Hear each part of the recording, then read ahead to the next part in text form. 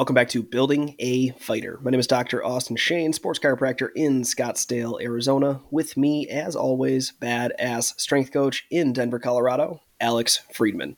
Today, we got a guest. I am pumped for this guest. This is somebody I've been following on social media for the past 5 or 6 years now. Fantastic follow. On Instagram, it is Dr. Kickass, and his name is Dr. Mike Pierkarski. He's a physical therapist up in Eastern Washington. Mike, how you doing today, dude? I'm doing pretty good. How are you? Dude, I'm living the dream. It's a good, Wednesday night? It's a beautiful Wednesday night, ready to talk to some people about some fighting stuff. So, Mike, like I said, you're an amazing Instagram follow, but in general, you're a physical therapist. Outside of that, tell us a little bit about your background and how you got into working with fighters. Sure. So I originally started jiu-jitsu. Eventually, jiu-jitsu led to fighting. So I competed in Muay Thai, mixed martial arts. I remember like my first pro fight. I broke my nose, got $600. I was like, this might not be like a good long-term career path. It's a trade-off. It probably paid the hospital bill, right? What's funny? I actually didn't realize I broke my nose initially. So when I took this fight, it was in Pennsylvania, and the athletic state commission in Pennsylvania was not the best. So I'm pretty sure with what I know now is I had a concussion and a broken nose after the fight. And this is a professional fight too. I never saw a physician.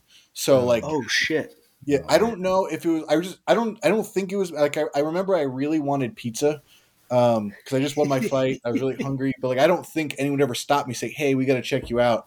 So I'm pretty sure I had a concussion. I drove home, so it was like 4 hours to get back home, and then this was on a Friday, and then a Sunday I had a buddy who was training for a fight. So I was like, well, I gotta help him.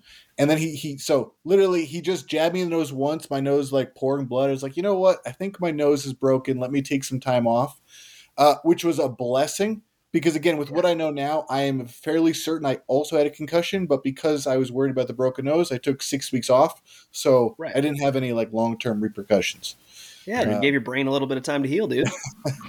So after that, I was like, you know what? And I wasn't planning on stop fighting. It just was a thing where, I started going to school. And then, once I was in PT school, I was like, it's probably going to be hard to fight while I'm also in school. Because fighting is one of those things, you're either all in or all out. And if you're not all in, don't do it. So, so then after school, I just kept training. I kept competing in jiu-jitsu.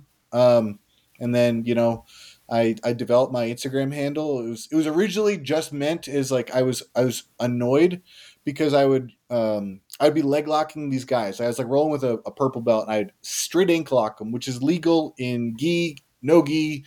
I think it's illegal in kids divisions. And he would tap super fast. He's like, man, I don't play leg locks. I was like, this is a straight ankle lock. This is legal in white belt divisions. Yeah. So I developed my Instagram handle because of that, because I was so annoyed of people not really understanding the difference between a heel hook and a straight ankle lock. Right. Yeah. Okay. And then it's developed into you have the best injury breakdowns that I've seen, which is amazing. Yeah. So interesting, man. I love what you do, and I love how recent they are to the UFC. There's an event, and then that Monday you have the next breakdown out on whatever injury happened. But where did that idea come from to literally step by step analyze an injury and really put it out to the world?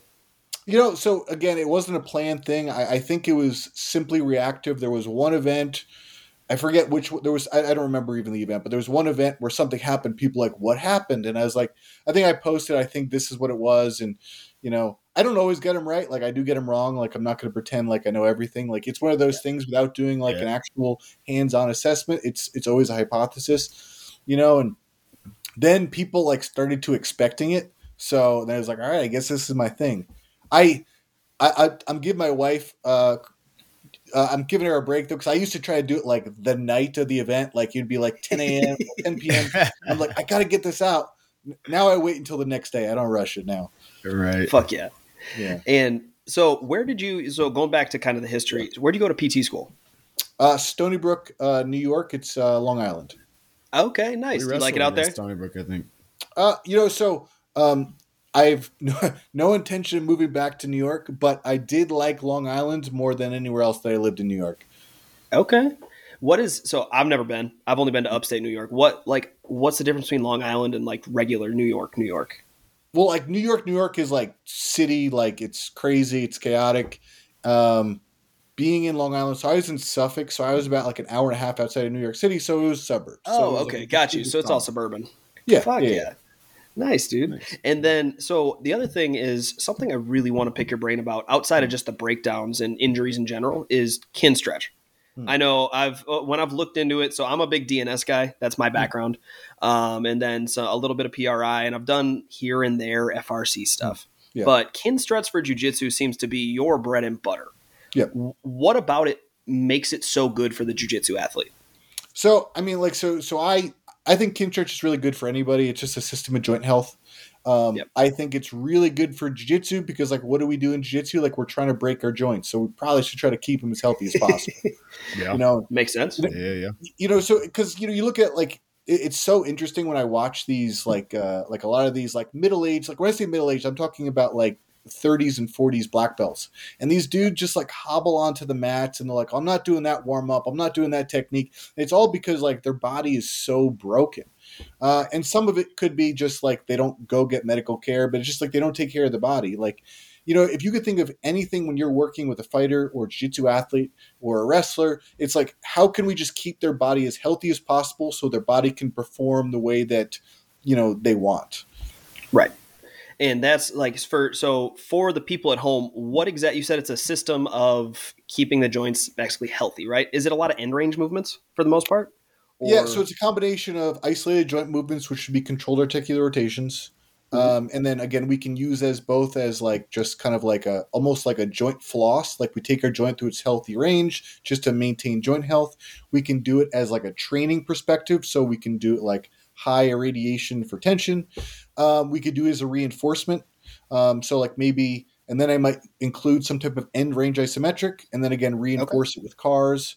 And there's a lot of other different movements within kin stretch. And by the way, for people who understand, kin stretch is essentially like a group FRC class. So FRC is functional range conditioning. The difference is if like, let's say I'm doing kin stretch, I'm not necessarily working with you directly. So it might not be as like specific as I would like, but it's what will be just good for, you know, and for me, like I pick jujitsu, right? So I'm like, what is likely an issue with someone who does jujitsu? And then, you know, I create a class around that. Yeah. What are some of the like most common things that you see that you can address as a physical therapist or you're a black belt, correct? Correct.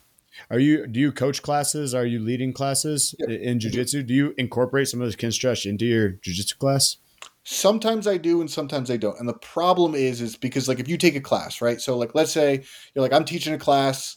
The place that I train at, the guy really likes me teaching leg locks because it's like something that he's not great at. So I just end up teaching a lot of leg locks, which is like I'm like I do other things, guys. But anyway,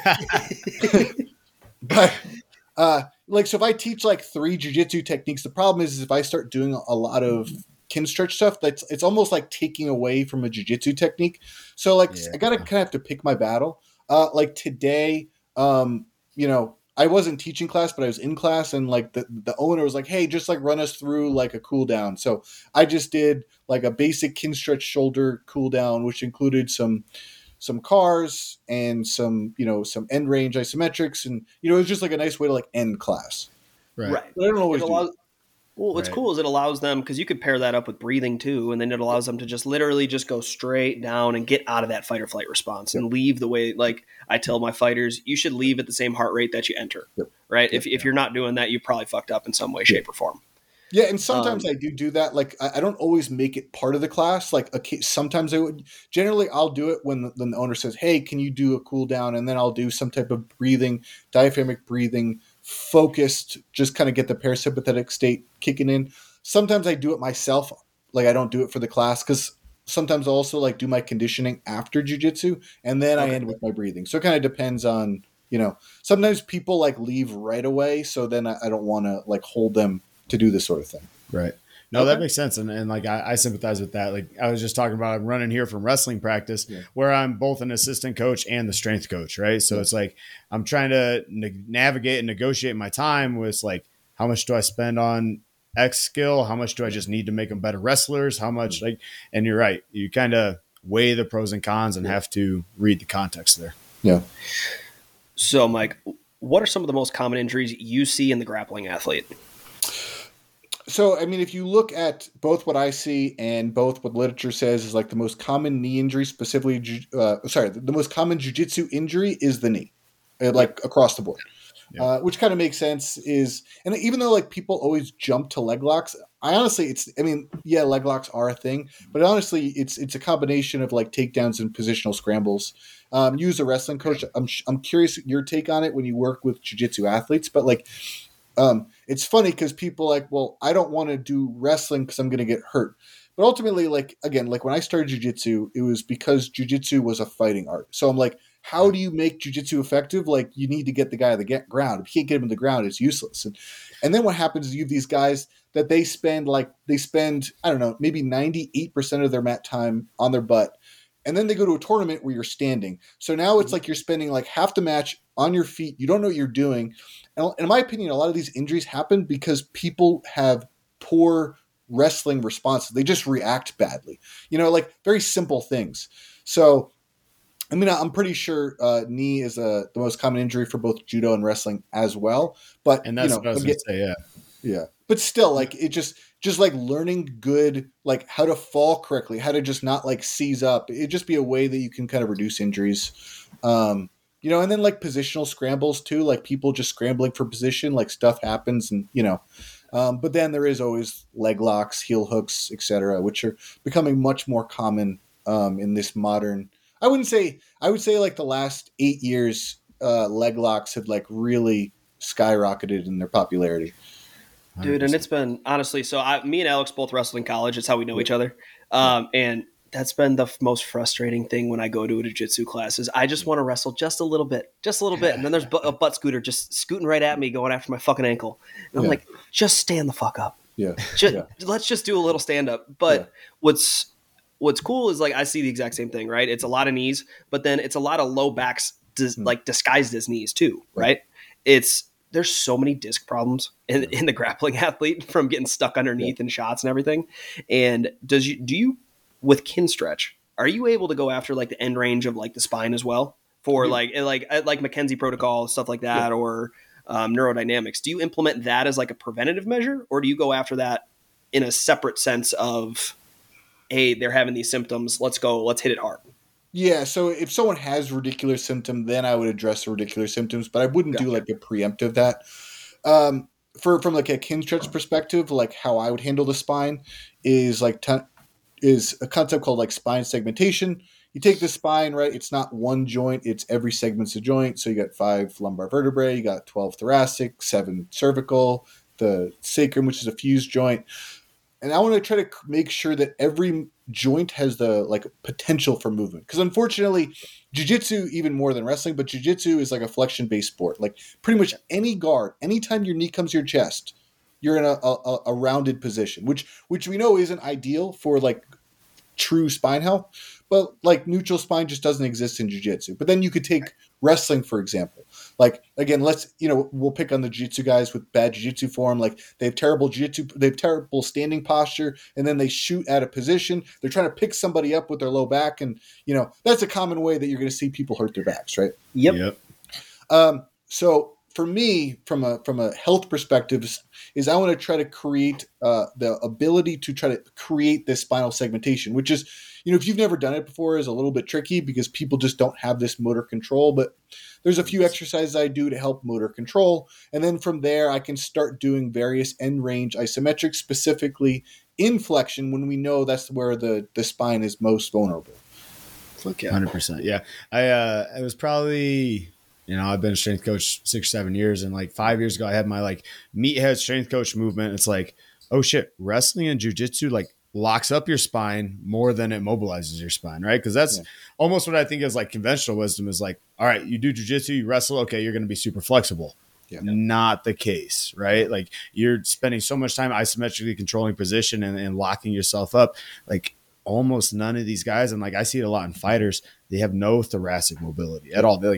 They don't know how to move their T-spine. So I guess specifically, if you could just like describe one or two, what are you like some of your go-to spinal segmentation exercises, and how do you really like cue them or get athletes to pay attention to that? Because we've all had athletes that are like, what's this weird yoga shit that this guy's doing? I try to get my athletes to fucking breathe or to do like a spine car, for example. Yeah. And they just look at me like, why the fuck am I spending this much time trying to move my spine segmentally? So exactly. Yeah. So if you got any tips, so an easy one that I would do if I have the athlete with me, have them lay on their back. I could put my hand underneath their back and try to like kind of cue them for getting certain palpation. And generally, because we know that if they've never done this before, they're going to have poor motor control. So I can kind of I can change like the width of what they feel on their back. So I can use my hand. I can start going like 3 fingers, 2 fingers, etc. Some of the things that they can do on their own is literally just like gluing their spine onto a wall and then just trying to like one segment at a time kind of come off the wall. So we can use the wall to give them that tactile control. So they're like, oh, I shouldn't. You're like, when they do this for the first time, they're like, oh, my whole back ripped off the wall. I'm like, yeah, like let's try to go one segment at a time. Another easy one I do is just going to be like a segmental bridge. So like you're on your butt, you do a glute bridge, and then you're trying to come down one segment at a time, coming from like kind of like your mid thoracic all the way down to your lumbar spine. So those are 2 easy exercises that I like, home exercise I'll use to kind of give people a little bit more tactile awareness if I'm not there with them. Nice. Well, and something you had said, we were talking a little bit before the podcast, was you said you're doing a lot of stuff remote, right? Correct. How is that going? Because that's a world that I've thought about, and it seems really cool to get into. I don't even know where to start. Dude, right? That seems like a nightmare for queuing. Like you're just like constantly having to talk through things. Yeah. But so I mean, so that's the trick. So like you're going to run into like a few common things that people do. And then a lot of it's just trial and error. Like how are people responding? So, because I've done all this stuff with people in person, I'm still doing this in person, and then I'm seeing so then I just kind of like build those cues. Like if this is happening, try this. Is it as good as having someone in person? No, but again, if I'm with someone who like they want to work with me because they have no provider who kind of like does what I do, it's either nobody. So again, honestly, it works pretty good because if you think like when you're live, like when you're with someone like in person, you can educate them, but then where's that follow up? You're like, are people doing it correctly? Versus if I have the film already recorded, they can essentially watch it over and over and over again. So that helps with them doing it correctly. Nice. I didn't even think about that. You could record it and then just send it to them after. That's fucking genius. Yeah. That's awesome. So like that's something that actually our last podcast right before this, we were talking about the pros and cons of online training versus in-person training, right? Yeah. It's very similar, right? My goal or our goal with building a fighter is if you're in bumfuck Alaska, can I still get you a high quality program that you can do with whatever gym you have access to? Exactly. And it's the same thing with like, that's why I'm interested in the online rehab space is the same thing. If you're in bumfuck Alaska, can you still get 85%? Yep. And that's going to be 85% better than 0. Yep. 100%. Correct. Yeah. Outside of like the queuing, I guess, tricks, are there any pitfalls you've seen so far with working online? Yeah. I mean, so like it doesn't work for everybody. Like some people, like they can either get overwhelmed with the content, or like they just don't communicate with me. So as opposed to like if someone comes into me, sees me in person, like they're going to do it because I'm there. But then some other people, it's like, I don't know how compliant they are. And you try to build some things in, like, you give them a workout and they can check off that they complete it. And then but then I'll talk to people like, oh yeah, I did every workout. I just forgot to click it. I'm like, what do you. Sure. So that's sure, the thing. Bud. And then like a lot of times what I can do is I'm like, hey, like send me a video of you doing the movement. And I can't necessarily give them like real life, like real time cue, but I can say, hey, next time try this instead. But if they don't tell me what's going on or they don't record, like I don't know what's going on, so that's a problem. So it doesn't work for everybody. Yeah. 100%. Well, I'm sure it works well with it probably comes down to motivation too, right? Whether they're externally motivated versus internally motivated. Like if they can motivate themselves, they probably do really well with online rehab versus like if you need to be somebody that's prodded, that ain't gonna work for you. Absolutely. So you're doing physical therapy sessions in person. You're teaching jujitsu classes online. Physical therapy. You're doing strength and conditioning as well. I kind of see that you're a I performance do. coach as well. Yeah, I So do. you're doing You do a lot. everything. You do a lot You're of a busy shit. guy. You're a hustler. We love it. We love it. Have you seen a big benefit in having, I guess, eyes from each of those perspectives? Have you been able to like kind of be this guy that wears many hats, but also like grow and learn from each hat and then play off of it? Yeah, so it's kind of interesting. So you take rehab and strength and conditioning, which honestly, I think they're the same thing, just different spectrums. My man. Yep. Injury we're dealing with, early rehab we're dealing with an injury, and then the strength and conditioning is there is no injury. So I think there's a lot of connection. And in my opinion, and I'm sure you see this in the chiro world, there's PTs and chiros that are really good at acute management, but the second people don't have pain, they're like they don't know what to do. And that's normally when strength and conditioning would come in. And then there's also some of these strength coaches that like someone comes in with an injury and they're like trying to be like these pseudo PTs and they're trying to like figure things out, which personally obviously is a problem because they don't have the diagnostic skills. So the fact that I can kind of be in both world is really helpful. Very specific. And I think the thing that I do best is honestly the return to sport aspect. So there's the rehab, strength and conditioning, return to sport. And because there's that poor disconnect, like there's a lot of people, you take ACLs, right? So we know that return to sports should be about 9 months. PT usually ends around 5 months. So I think he'll come back. Yeah, I think he's just got to reload his screen, but keep going for the time being. Yeah. So you take ACL rehab, right? People are, return to sports 9 months. People get done with rehab at 5. So there's this 4-month period where they're like, well, what do we do? And it's just the doctor says, oh, just, go light. I'm like, what does that mean? So I like to bridge that gap of how do we get you towards from a rehab perspective to a strength and conditioning to a return to sport? Yeah, no, you're 100% right. Right. Nail on the head. And like, as a strength coach, I'm that guy that they like come to is like, hey, this hurts. What do I do? It's like, I don't know. Like I can probably make it feel better right now, but I don't actually know what's going on. So, so I feel your pain in that sense. And again, 100% agree with you that like that middle gap of like, I'm almost ready to practice, but I'm not quite ready to compete. Like, what do I do in that middle gap? So I think that's a huge role that you fill really well. But where does the like the sport coach side of things, the being a black belt, where does that skill, I guess, come into the repertoire? Well, then you have to think like, okay, so like let's say you're working with an athlete. Like, and I see this a lot. I'm sure you see this too, where you take a fighter, they're working with a strength coach. What is the strength coach's background? It's football. So they're just doing football strength and conditioning. Yeah. And yes, okay, getting strong obviously is going to be good. Getting fast, yes, that's all good. But like, does that strength coach really understand fighting or grappling? And I think it's a problem. Like, okay, a perfect example. Okay, so Tony Ferguson, he just posted something. I wanted to ask you about this. Yes. Oh yeah, yeah. So Tony Ferguson's training with David Goggins, right? Which is a terrible idea because because the thing is like essentially what he's just trying to do is David Goggins is just trying to like mentally push him to the limit and see if he can get Tony Ferguson to crack. The problem is like that's not needed for fighting. Like maybe if like Tony Ferguson is like 6 months away from a fight, sure, why not, right? So like he's going through this hell week, he's breaking his body down, and he's supposed to fight Patty the Batty in like 5 weeks, but like. So did he peak for this? And then like, what's going to happen for the next 5 weeks? He's going to be broken. He's going to be sore. Like he probably did no skill training. He probably did no skill training while he was training with David Goggins. So it was like, I don't get what he's trying to do. And then you have to take like the context of fighting, right? So you take wrestling. Wrestling's what, 2 3-minute rounds, correct? Yep. For international style.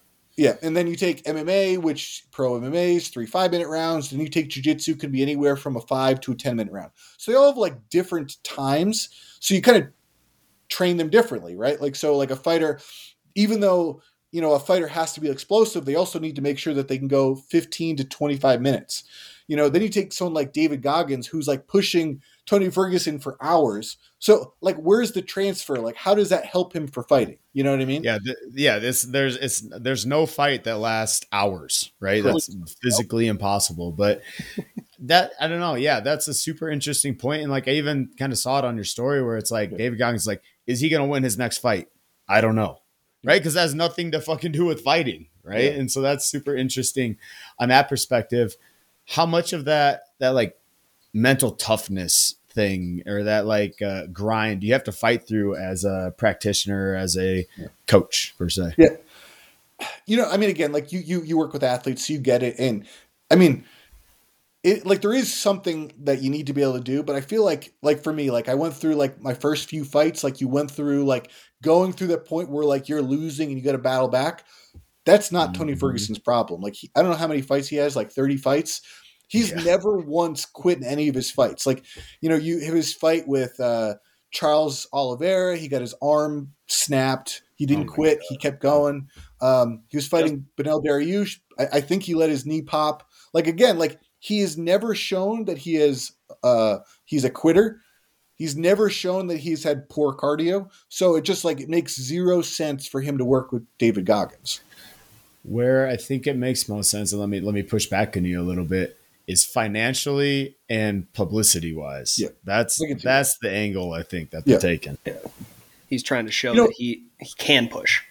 Yeah. Right. Yeah. I mean, again, I could see that. Okay. But, you know, like I think like Tony Ferguson, and I know like he himself has kind of done like a lot of crazy training routines. Like his training routine's never been normal.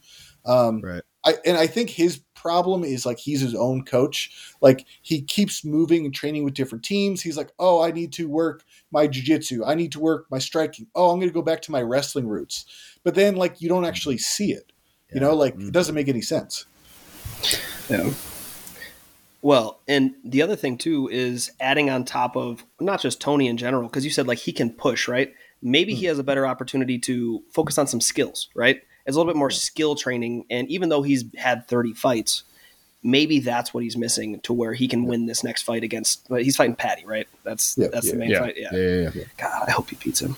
Yeah. But again, like I do think if you look at his last few fights, I do think it's a skill issue that he's doing. Like when he was fighting Bobby Green, I forget if he even went for a takedown, but like, I mean, how, like he was like clearly losing on the feet. And like for Tony Ferguson, his wrestling is supposed to be his base. Like I'm pretty sure he was a really good college wrestler. Yes. Yeah. He was I think he was a D2 national champ or All-American. And then like, you know, and I'm not saying that like, you know, obviously Bobby Green's a tough fighter, but like, I don't think Tony Ferguson got close on a takedown. Like there was definite skill issues that he needs to work on, in my opinion.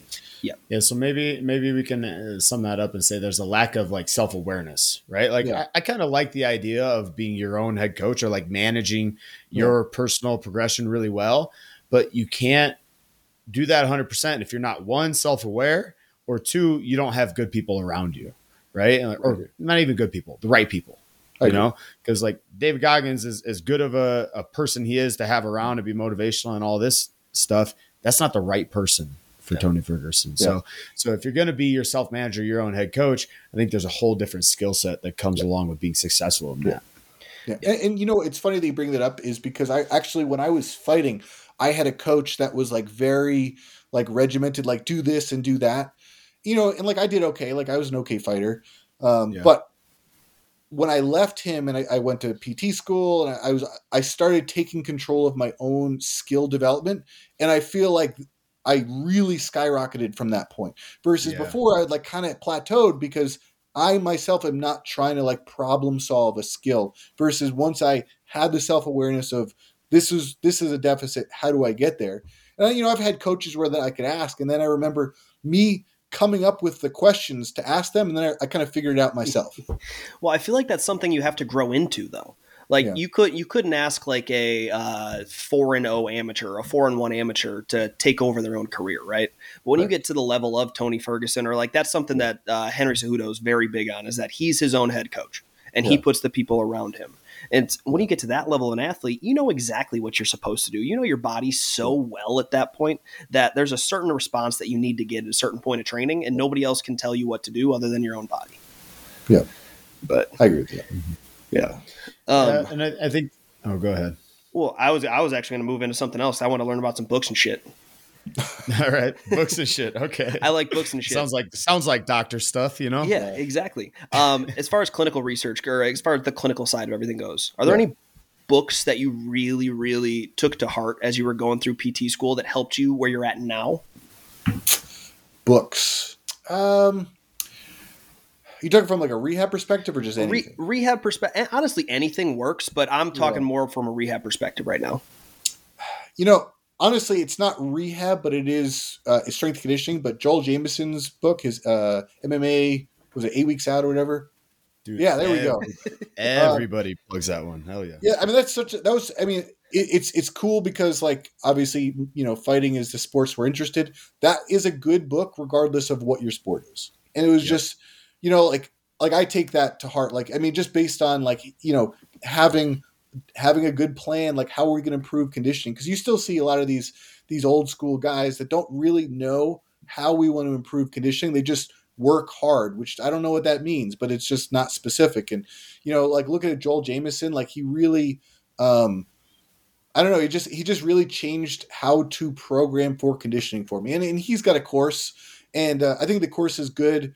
The book, I don't know how much better the course was than the book itself. Like, I don't know if I got a ton more from it, but you know, I thought the book was very helpful. The book is so plug and play, especially with you can read everything about it. You can get the full in depth, and then there's the tables right at the end.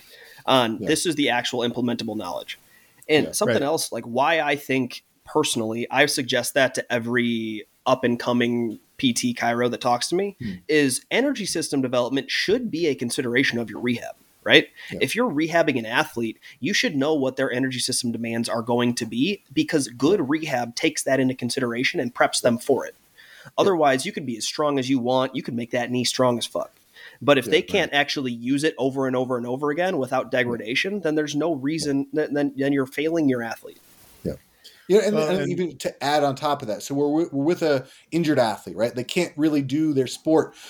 But the problem is like then we get back to sport, and now their conditioning is terrible because they haven't trained for however many weeks or months. Yep. So like, why don't we build up their conditioning so by the time they get back to sport, there's none of that? Because a lot of times, a lot of injuries happen in a fatigue state. So like, you were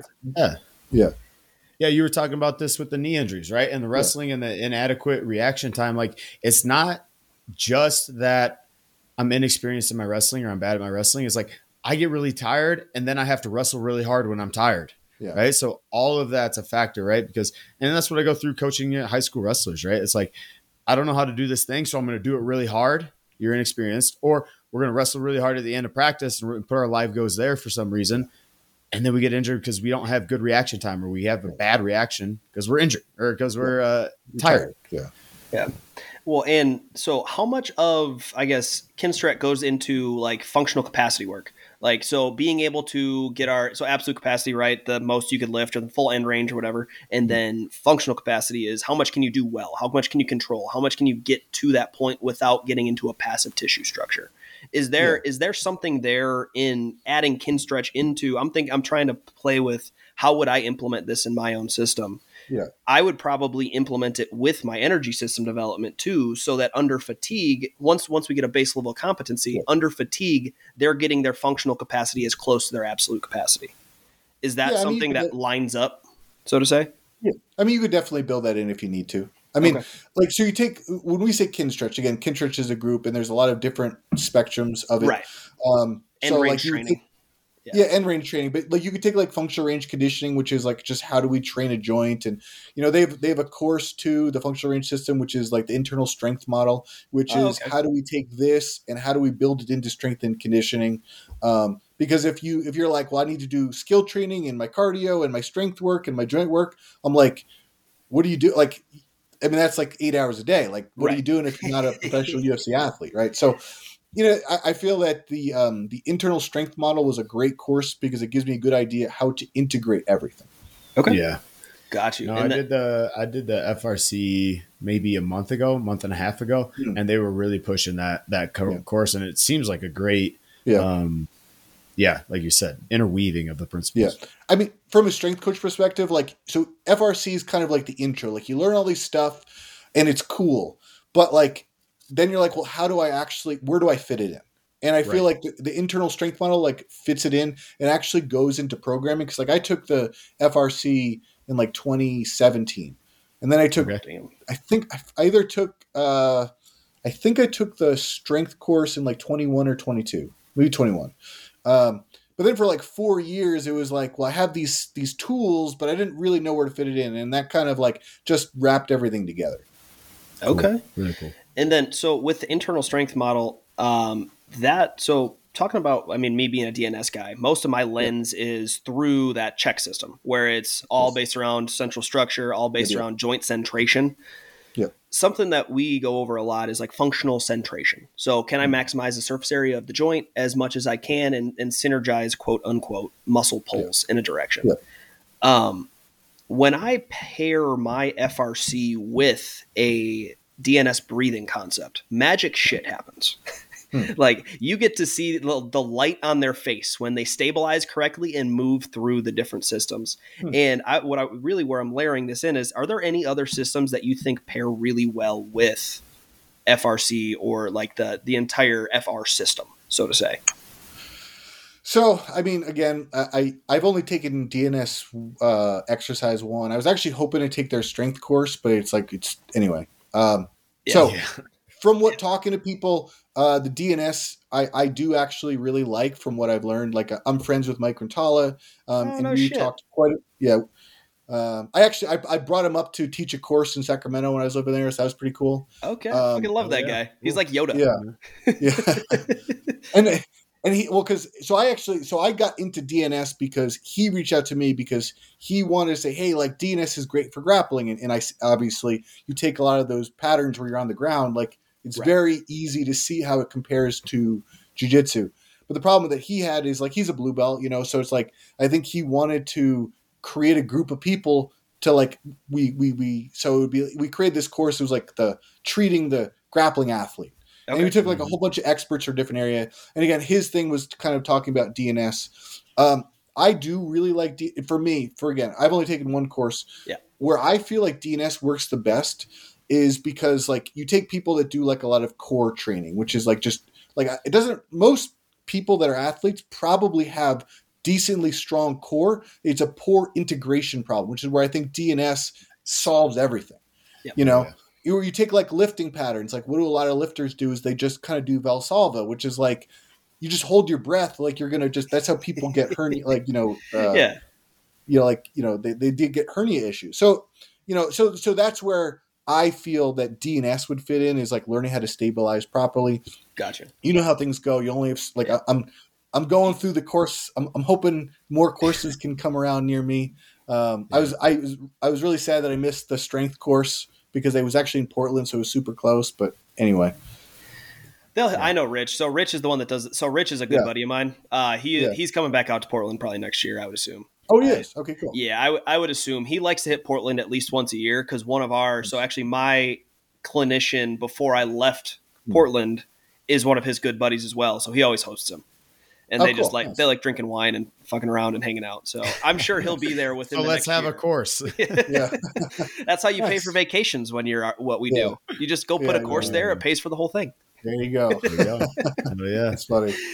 I wanted to ask, how was that creating the online course and kind of putting it out there? What was that process like? Or did you enjoy that process? What kind of return did you see from putting that course together? That's something with Building a Fighter we want to move into as kind of these combat sports specialists. So what was that process like? What did you learn from it? Did you like it? How did it go?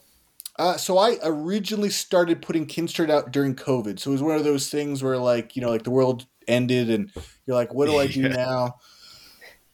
So that's where I started. Like early stuff was like dealing with cause I'm not a film guy. So, you film and then you realize like, the quality isn't great. Then you got to refilm. And then I was able to upgrade. I was training at a place. A guy let me use his gym. So now I'm on a jiu-jitsu mat. So it looks cleaner, playing with sound.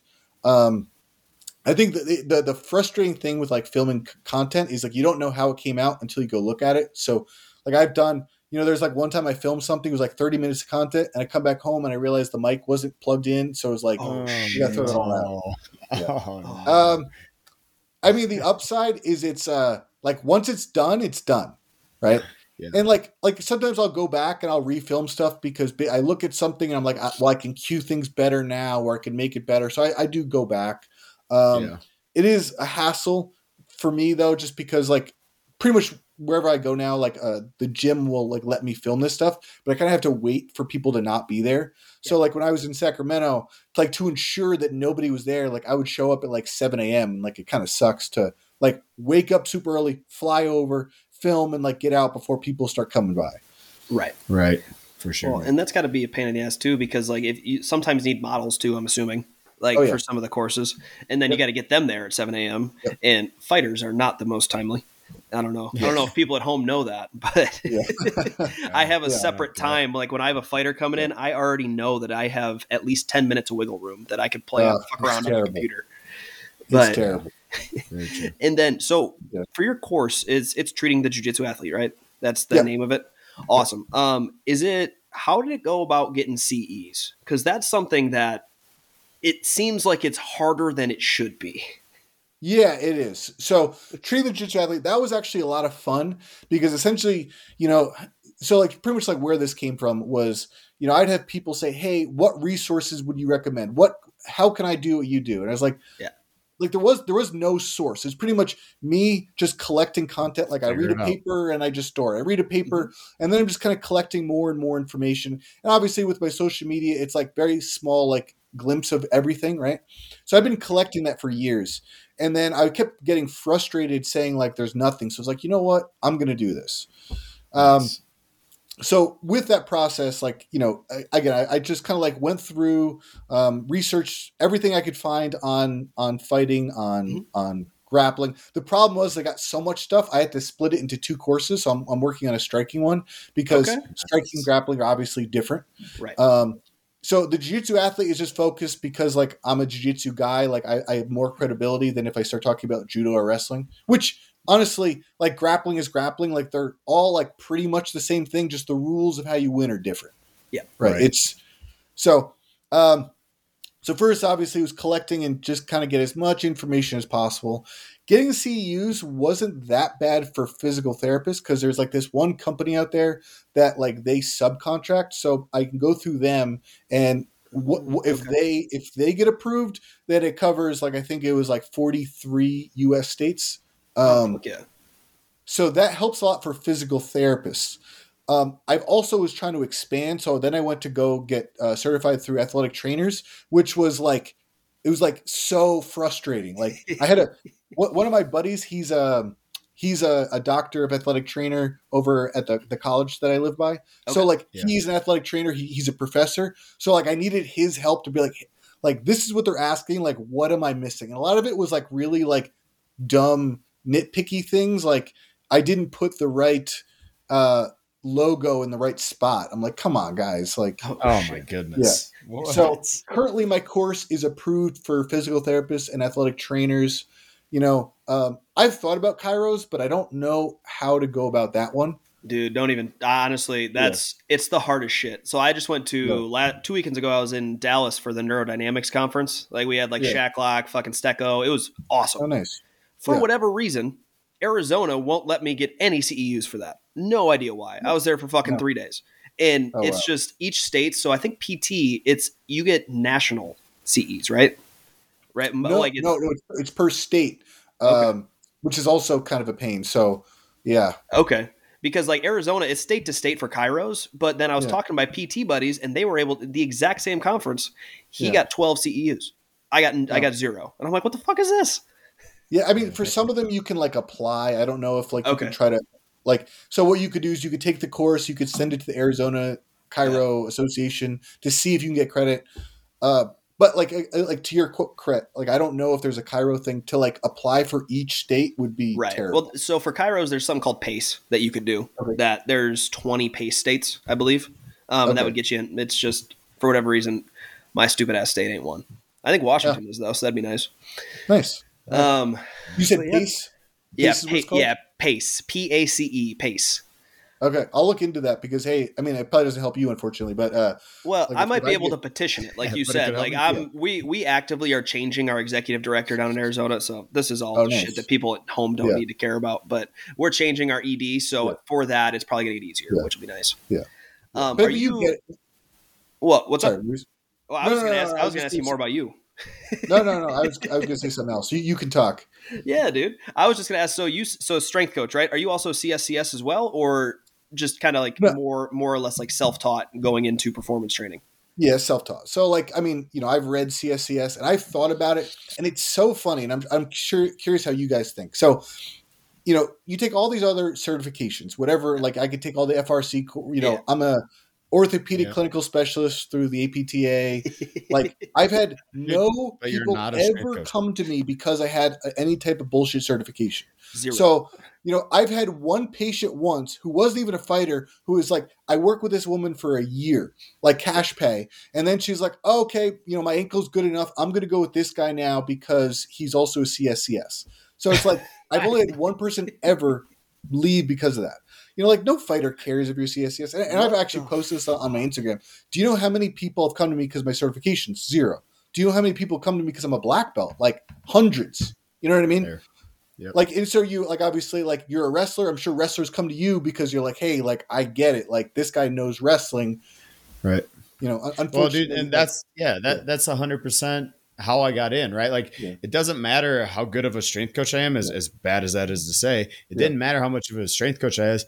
I went to our pro team's practice and I grappled, yeah, right? exactly. That earned me the result, the Yes. respect. That earned me so much of an in with my guys, and that's Yeah, again maybe not the best way to judge your yeah, practitioner, your strength coach, or whatever, but it is what it is, yeah, right? And so that's super interesting to me. But the CSCS, man, you know what that's good for is getting you undergraduate yeah, internships. That's what that's for, yeah, right? Like get your CSCS membership, get your NSCA, whatever. Like if you're aiming to be a strength coach and you want to maybe work in the university setting, you want to yeah, do whatever that is, that's where I put yeah, CSCS.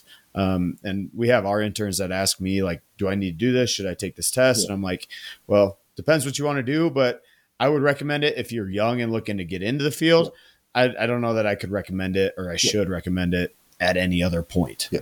Yeah, You know? and I do the same thing when like young people who try to get to PT school talk to me. I'm like, hey, it might Yeah. make your resume look a little better, Right. but after that, who And cares? It's that funny is what because it like is. speaking of like, so I used to work with this one woman. So she went to NYU, and NYU Okay. sponsored all her PTs to get CSCS certified. So she's a strength coach. Yeah. Now her background was Pilates and dance. So guess how much she knew about strength training? Nothing. So again, she has her CSCS. She could pass the test, but like, is she actually going to know how to program a deadlift? No, she is not. Right. Oh, It's like at the end of the day, it's like, are you good at your job? yes, That's and yes, that's a hard question to answer.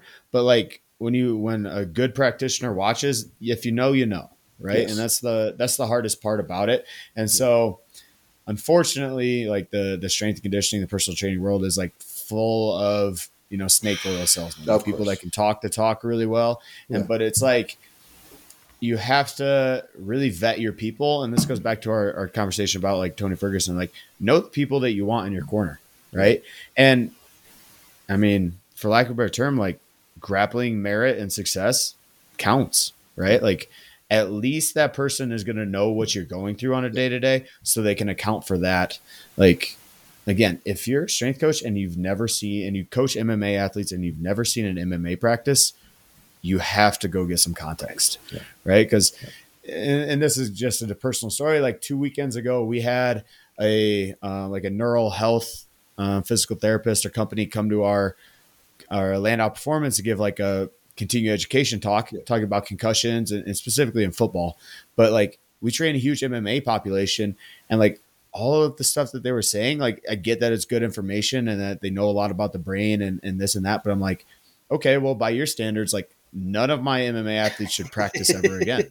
Right. Like we yeah, go through that on a daily, right? yeah, Like one of my questions to her, she says like, if you get flashed, you have a concussion. If you have this, like, I was like, so I've literally seen people lose consciousness in the cage for a second. It's during sparring rounds yeah, and then pick back up and go the next round. Yeah. which is not advisable by any means, but it's possible and it happens. So like, how do I react to that situation? Yeah. You know? Yeah. I mean, Sorry, yeah, tangent. I would argue that like those flashes probably are still subconcussive blows. Like, cause I've been rocked. That's not a concussion, you know? And, and I think to answer your question, cause you know, I've taken a lot of concussion courses and you know, I fought, so I get it. And I've talked to pro fighters. Cause when I was in Sacramento, so I used to talk to the alpha male guys. Well, one of the coaches there was Chris Holdsworth. So his career was ended because of a concussion. Right. And I don't know if you know who Chris Holdsworth is. He's awesome. Like, you know, he's one of those guys, like even to this day, he's a fantastic jiu-jitsu guy, you know, and he used to be like one of the better fighters there. So it's kind of frustrating that, you know, concussion ended his career. So those guys like listen to me a little bit more because I'm like, hey, like this is what happens if you don't listen. Yeah. So, but, you know, a perfect world, if you're worried about concussions, would be pre-testing. So you do pre-test, post-test. So like, was that concussion? Well, you do some pre-tests. So then afterwards you can kind of run them again. And like, you know, if they pass, then you're like, okay, I don't think. What do you use for a pre-test? Do you use like impact or anything like that? Or do you just have like just a scat? I mean, like you could use a scat. A lot of it is just like simple stuff. Like, I mean, impact would be like perfect. The problem with impact is it costs like, I don't know, like $30 a person, you know? So, you know, it depends on your, you know, if I was in the UFC, like maybe it's worth it. I think the UFC though, they use a course, or what does they use? It's like, C3 Logics. Yes. Logics, yeah. That's what they use. Last time I was there, I was playing with it a little bit. Yeah. So, I mean, if I was a fighter, I would, you know, but the UFC should do all that stuff. But, you know, it's funny. Like I one time had a UFC fighter, current UFC fighter, come to me and she's asking me all this concussion stuff. I'm like, why aren't you bothering Heather Linden at the UFC? Like they'll do this for free, you know? I'm not doing this for free. 100%. But to answer your questions, I might even just do like a simple, like a balance test, like the best is this easy one. You could do scat. I think the best is part of the scat anyway, just so you have some type of data. Well, it's if you're not assessing, you're guessing. You can compare and contrast. That makes a lot of sense. Yeah. I don't know what Austin's problem is. He keeps getting booted, but I think we carry on regardless. Yeah. Let's do it. Well, one thing that I wanted to that piqued my interest, right, is you're talking about like this social credit that you get with fighters, like being a fighter yourself, having the black belt, like all of this, and like I did my graduate thesis in sociology, and it was exactly the same based on weight cutting, right? Like nobody relies on academic literature for weight cutting, right? Like I feel fairly confident saying that, even though I know some people are starting to get into that. But all my thesis said was like, you get your weight cutting information from your peers and your coaches. Yeah. You do it the best you can. And regardless if it's healthy or not, the social logic prevails way more than any type of academic or scholastic logic does. How do you navigate those orders? Because I think you do a really good job of, well, like one, citing your sources, right? Two, knowing the literature really well. Yes. So how do you navigate those waters where like, you know, this is in the literature, but you also know that's not really going to sell, right?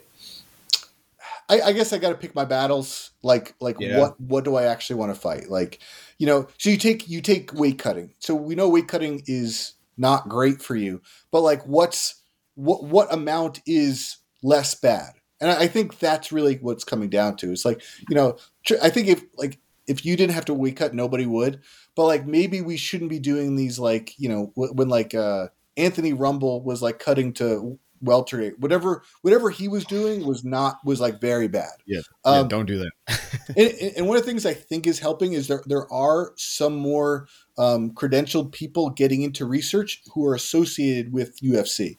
So you take someone like Corey Peacock, he works with Kamaru Usman, you know, Duncan French out of the UFC PI. So like they're putting out some content for weight cutting specifically. And like, those are people, they work with fighters. So it's like, you know, they have a better idea of like what is like a range that is within normal for your weight class to cut. Like I'm mostly focused on 55 because, you know, that would have been my weight class if I was going to still fight. So, but like, you know, usually you should be anywhere from like starting your weight cut, you know, like 175 or 170. I forget what it was. It's either like 172 or like 168 when you start your weight cut or something. But these are people that they're getting their data from UFC fighters. So I kind of trust their what they do more than the random person. Absolutely. Yeah, you have a lot more applicable knowledge. And then, like you said, I think the space is getting fleshed out a little more where you have some guys like the fight dietitian. You have, Dude, he's fucking good. Yeah. Who am I blanking on the name of? Well, you got Charles. Guys. My Factory X guys use them all the time. Oh, Tyler Minton. Trevor. Yeah, there it is. Tyler Minton. Yeah, like you have some people that are actually like us, like knowledgeable in the space, as well as a good professional on top of that. And I think that's really where like our paradigm wants to shift to, is like, how can we create or help people along the way to be that person? Somebody that's knowledgeable in the space and credentialed as a professional. I think that's really the future of like MMA performance.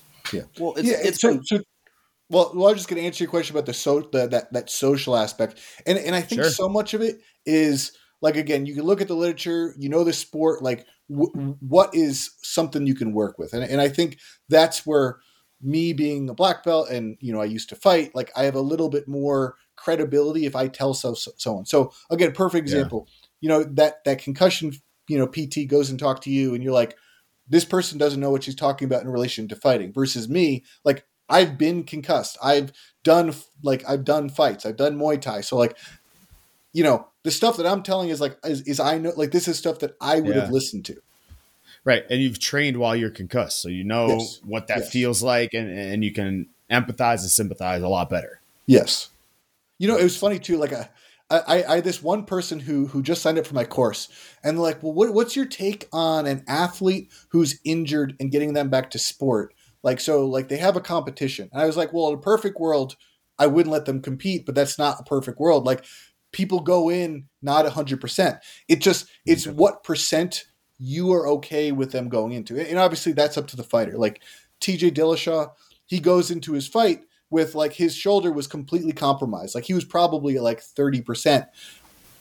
Looking back, I see why he did it. Cause I think he's like, well, if I don't fight, like it is pretty much, that was going to be his last fight regardless. Yeah. He had to capitalize on what he had right there. Yeah. Like, was it a good idea? No, it was not a good idea. It was a bad idea. But like, he was probably like, well, if I don't take this fight, I'm going to need surgery. And, like, so right now I don't know if you guys stayed on top of the surgery he got. I'd never even heard about this. So he has a humeral head allograft, which I've never heard before. Oh, shit. Yeah. So they're taking the shoulder, the head of the shoulder from a cadaver, and they replaced it with his. I've never heard about that before. I didn't know you could do that. I neither did I. When you're TJ Dillashaw, you can do whatever you want, I guess, right? Well, how do you get your body to not reject that? Because like your body rejects fucking ligaments. You're telling me it's not going to reject an actual bone? I know. So, I mean, obviously it's super experimental. I think it was kind of like, let me try this because this is I think people were probably telling him, hey, you need a shoulder replacement. And he's like, well, if I take a shoulder replacement, I'm done fighting. So he's like, well, let me try this. Damn. I don't know I don't know what will happen if it doesn't take. Like, I mean, I hope they wouldn't like amputate his arm, but I don't know. Hey, but he got a nice, probably $300K fucking payday out of it before he on the way out, though. So that's something I always hate, is that you have to think about the financials of it too, because there's zero chance TJ should have took that fight, like you said. No. Yeah. But that's how he fed his family for a whole year, probably. Yeah. But then, also like there's some things like I remember I was going to post something before Francis Ngannou fought. I'm like, it's cool. He's going to make a lot of money, but like, man, like he's going to go and he's going to kind of get embarrassed. So it's like, at what point is he like affecting his legacy? But then, you know what? Like he flipped the switch. Then he looked fucking great. That's wild. Dude, Alex was down here with me when that fight was happening, and I was like, "Oh shit!" Like I just kept looking at my phone. We weren't watching. I was like looking. I was like, "It's still going on." What? He's making it all the way? What? And I was thinking about this today, and I think this was affected me. Like I think why I didn't get further in fighting, and I think if you want to be a successful athlete, like you almost have to be delusional with your self-confidence. Like you take someone like John Jones, he was posting like a year before he was a champ, he was signing like John Jones UFC champ. Yep. And then he became the champion, and then became the best fighter ever. And I heard it. Sean O'Malley, same thing. Yeah. I heard it really well from our head coach, Mark Montoya. He's like, you have to be a little, like slightly delusional. And that's what he said. Slightly delusional, right? Because you have to be realistic about your skill set. You have to put in the work, and you have to stay humble to an extent, but also like be a little fucking crazy. Yeah, you gotta believe in yourself a little too much. Yeah. It's funny because like I was like, I'm like, for me, like I'm in my mid 30s and I still want to do some like higher level grappling competitions. I'm like, yeah, but that guy's gonna beat me. That guy's gonna beat me. I'm like, you can't think like that because then, Nope. 100%. so that's always what hurt me. But that's okay. Yeah. Dude, I was the same way, unfortunately. But that's why we're on this side and helping the people that are delusional. That's And true. that's why we're gonna get some good mental performance coaches. Yeah. All right, Mike. We're gonna wrap this up, but you have Kinstretch courses available online, correct? Correct. Yes. Where do they go to get access to the Kinstretch course, the CEs, basically anything we've talked about? Where are people going to so they can buy that?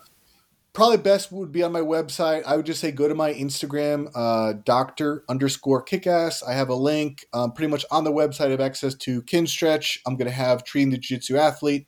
I'm working on a bunch of different courses. I'm still probably several months away from getting the Striking Athlete one out. Okay. But I really want to get that one out as well. If you're a healthcare professional, again, I really try to get CEUs because you're going to take a course that you're going to hate. You might as well take something you're interested in. Yeah. 100%. Now, after talking to you, I'll see if I can get Cairo credit. We'll see how that goes. Thank you. I appreciate it. I know a bunch of Kairos that'll appreciate that because I've already taken your course. I loved it. Yeah. But actually, I think I took you did a weekend course, right? That Heather was a part of. Yep. That was the grappling athlete where I met Mike Rentala. Okay, yeah. So I took that one. I absolutely fucking loved it. Yeah. So I'm looking forward to the Striking Athlete too. Yeah. Yeah. So thank you so much for coming on, Mike. Yeah, dude, I appreciate you. Yeah, for the people at home, if you guys get in touch with us, all of our information is going to be in the show notes along with Mike's handle as well for Instagram. If you guys are looking for any strength conditioning programs and or where it's custom team or preset options, those are going to be available at buildingafighter.com. Those are buildingafighter.com. And as always, this is Dr. Austin Shane. Alex Friedman. And Dr. Mike Pierkarski, also known as Dr. Kickass. And we are out.